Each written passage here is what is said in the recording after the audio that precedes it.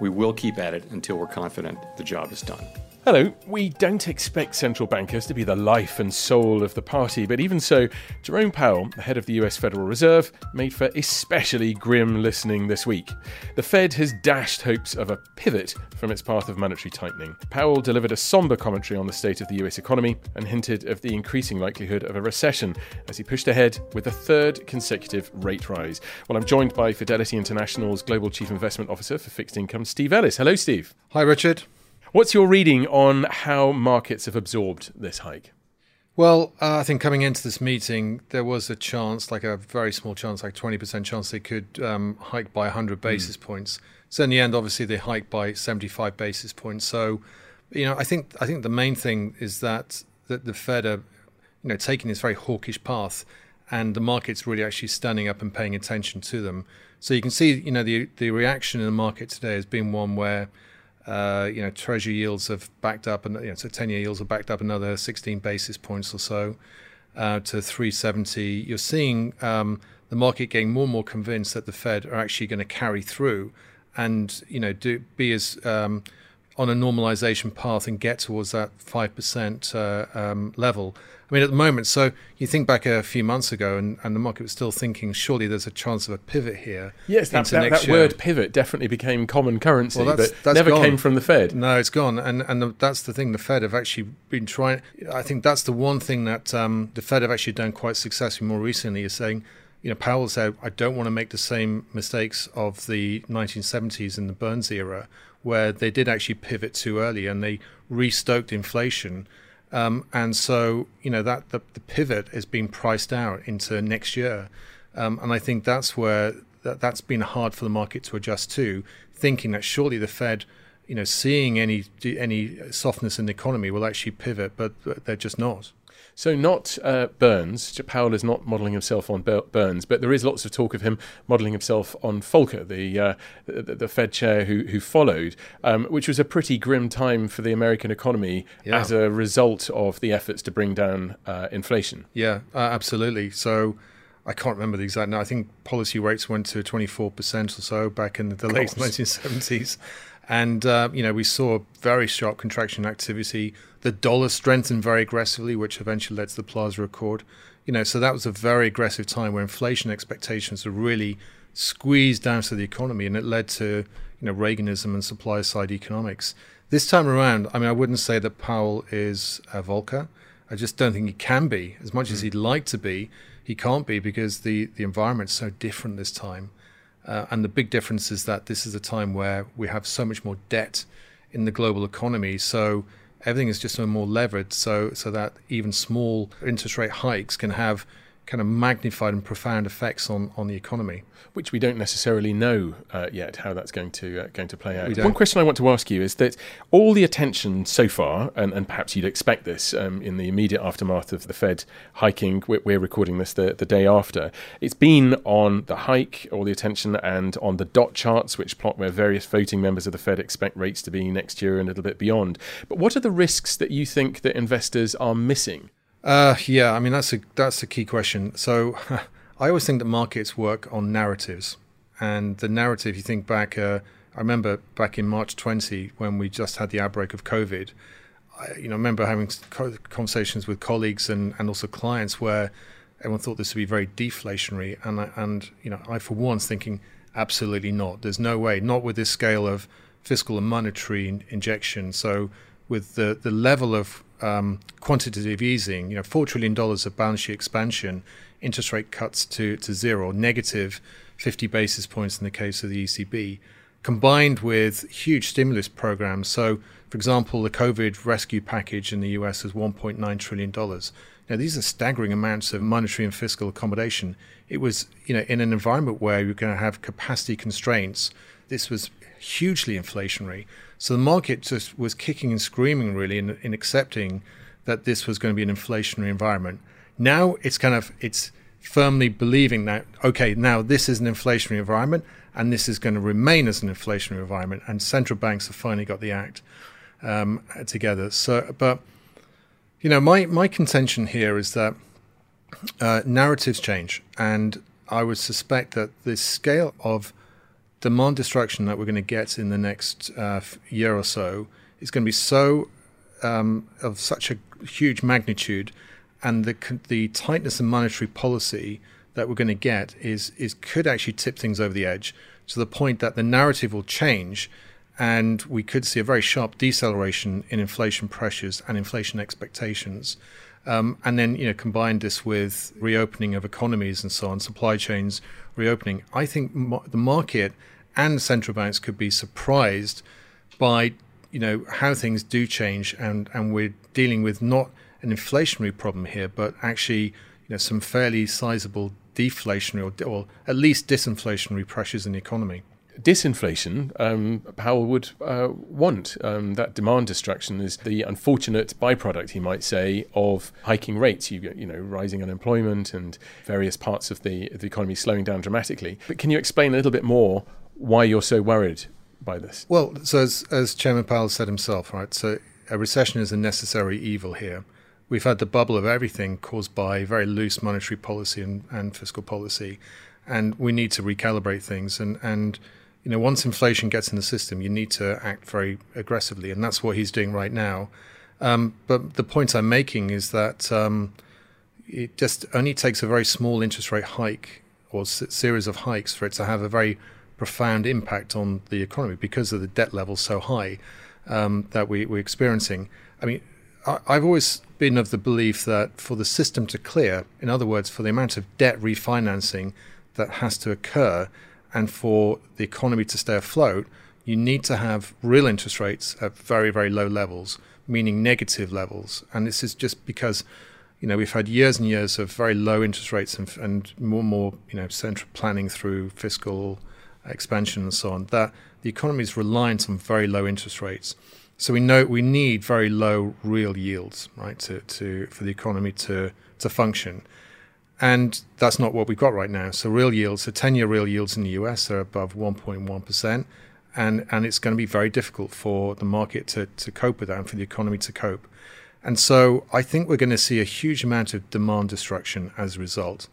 And on top of that, when you think about the amount of interest rate hikes that the Fed have done so far, so they're at 3.25% now, on their way to possibly even up to 5%. And doing $95 billion of balance sheet reduction each month, right? The quantitative tightening. That's QT, yeah. We're going to see, I think, and we've already seen a huge decline in the dollar value of world money supply. So already we've seen that come off very sharply this year. We've seen about $7 trillion decline in the value of money supply globally. And I think based on the current, the trajectory of interest rate hikes and the trajectory of more balance sheet reduction, we could lose another $5 or $6 trillion of money supply from the world economy, which means that there's going to be certainly asset price deflation, if not goods price deflation as well. So I think that we are going to be encountering fairly sizable demand destruction going forward. On top of that, we've got, and this is an absolute, this is like the crux of the issue. We've got household balances which are in a perilous state because the cost of living crisis. So energy and food prices at the highs. If you take energy prices, for example, so energy usage as a percentage of GDP, or the amount that's spent on energy to produce widgets, to heat and so on, is about 13% of GDP, right? And the last time it was at these lofty levels was back in 2008. And we know what happened there. It's enough to tip the consumer over the edge at a time where interest rates are going higher and so on. And so I think we've got plenty of reasons why we could see fairly sizable demand destruction in the economy going forward. A very worrying picture you paint there. Now, I can't remember how many years Mr. Powell's got left in his term in office, but let's assume that you are indeed the next chair of the Fed. What would you do? So I think it was Irving Fisher actually who said in the 1920s that if he was made chair of the Federal Reserve, that he would set interest rates, and I can't remember the actual level. Let's say it's 5% for argument's sake. He would set it on day one and then resign.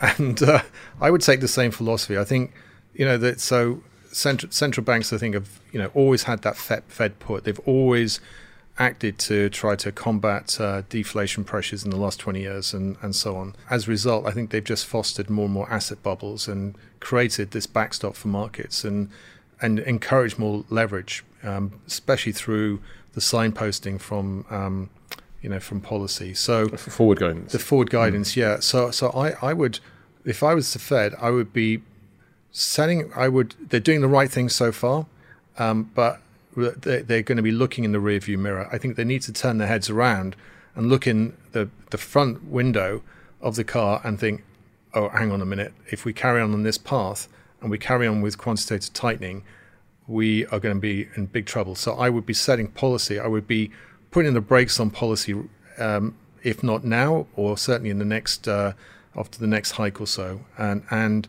leaving policy rates on hold and letting the dust settle, because there's a chance here that they could just keep going and going. It's like, my analogy for this is, imagine having a brick on the floor and attaching an elastic band to it, right? So you're pulling the brick along with the elastic band and nothing's happening. So that's the Fed raising interest rates and doing quantitative tightening. And suddenly, the brick lurches towards you. It's that kind of concern I have. It feels like nothing's happening, but actually the tension is building and ratcheting up. There's leads and lags with policy, as we know, and I think it's this time it's even more difficult, even more of a knife edge for the Fed to maneuver. So I would be setting policy somewhere around these levels, leaving it and be done with it, and not tipping things over the edge. What should Fidelity's clients be doing in terms of allocation in circumstances like this, when you've got Fed on a trajectory, as you set out, of hiking rates, and we don't know at what point the brick is going to come smashing back towards us? So where is a sensible place to be putting money? Yeah, so this is, I think, in a time where you need to be defensive, because the chances are that they won't be, the Fed will continue, and something could snap. And we could see continued strength in the dollar, flight to safety and so on eventually. But I would say this, so when you look at in fixed income, I would think you have to be in the more defensive parts of that asset class. Let me take high yield. I think I've mentioned this a few times before, but my concern is that we are heading for a deep recession, and it's, recession probability has been picking up. No one knows exactly what the depth will be and so on, but I suspect that given the demand destruction I'm talking about, it could be a very deep recession. So defaults should be going higher in that environment. So when I look at high yield spreads currently, and I'll use the example of US high yield, where spreads are currently 480 basis points. And what you do, you take that spread and you just back out using a few simple calculations of a recovery value of 40 cents in the dollar. You assume some liquidity premium. And what you can assert from that is that spread is currently, which by the way is in the 50th percentile over the last 20 years, right? So we're in the middle of the range. It's not like everything's screaming cheap yet, but we're in the middle of the range. That spread is implying a default rate in the next 1 year of about 2.7%. And that's way too low. If we're going to a deep recession, historically those default rates should be more like 7 or 8%, like they were in back in GFC, or actually GFC was even higher in 2008. Yeah, but back in 2016, the shale gas issues and so on, sovereign debt crisis in 2011 and so on. So the default, the cushion that you get from high yield, I think, is just doesn't protect you from rising defaults. Whereas if you go down to investment grade, you're seeing a lot more protection there in spreads. In a rising default environment, there's very chance of jump to default risk and so on. So there you've got, say, US investment grade spreads, 150 bips. There you've got about 130 basis points of premium, if you like, for any rising defaults. So you're getting a lot more protection, I think, in more investment grade than you are right now in high yield. So that would be the first thing. I think there's still some value in inflation protection here. more so from the exposure you get to real yields than break-evens. Okay, two good tips there. We didn't actually discuss this before you came into the studio, Steve, but I happen to know there's a defaults piece with your name on it that's just been published, which anybody listening, if you want to find it, you can see that and more commentary on the Fed on your local Fidelity website or at fidelityinternational.com. So thanks very much indeed, Steve Ellis. The producers today were Seb Morton-Clark and Holly Eastman, with technical support from Cannon Blitz. That's it for this Fed Hike special, but from all of us at Fidelity, goodbye.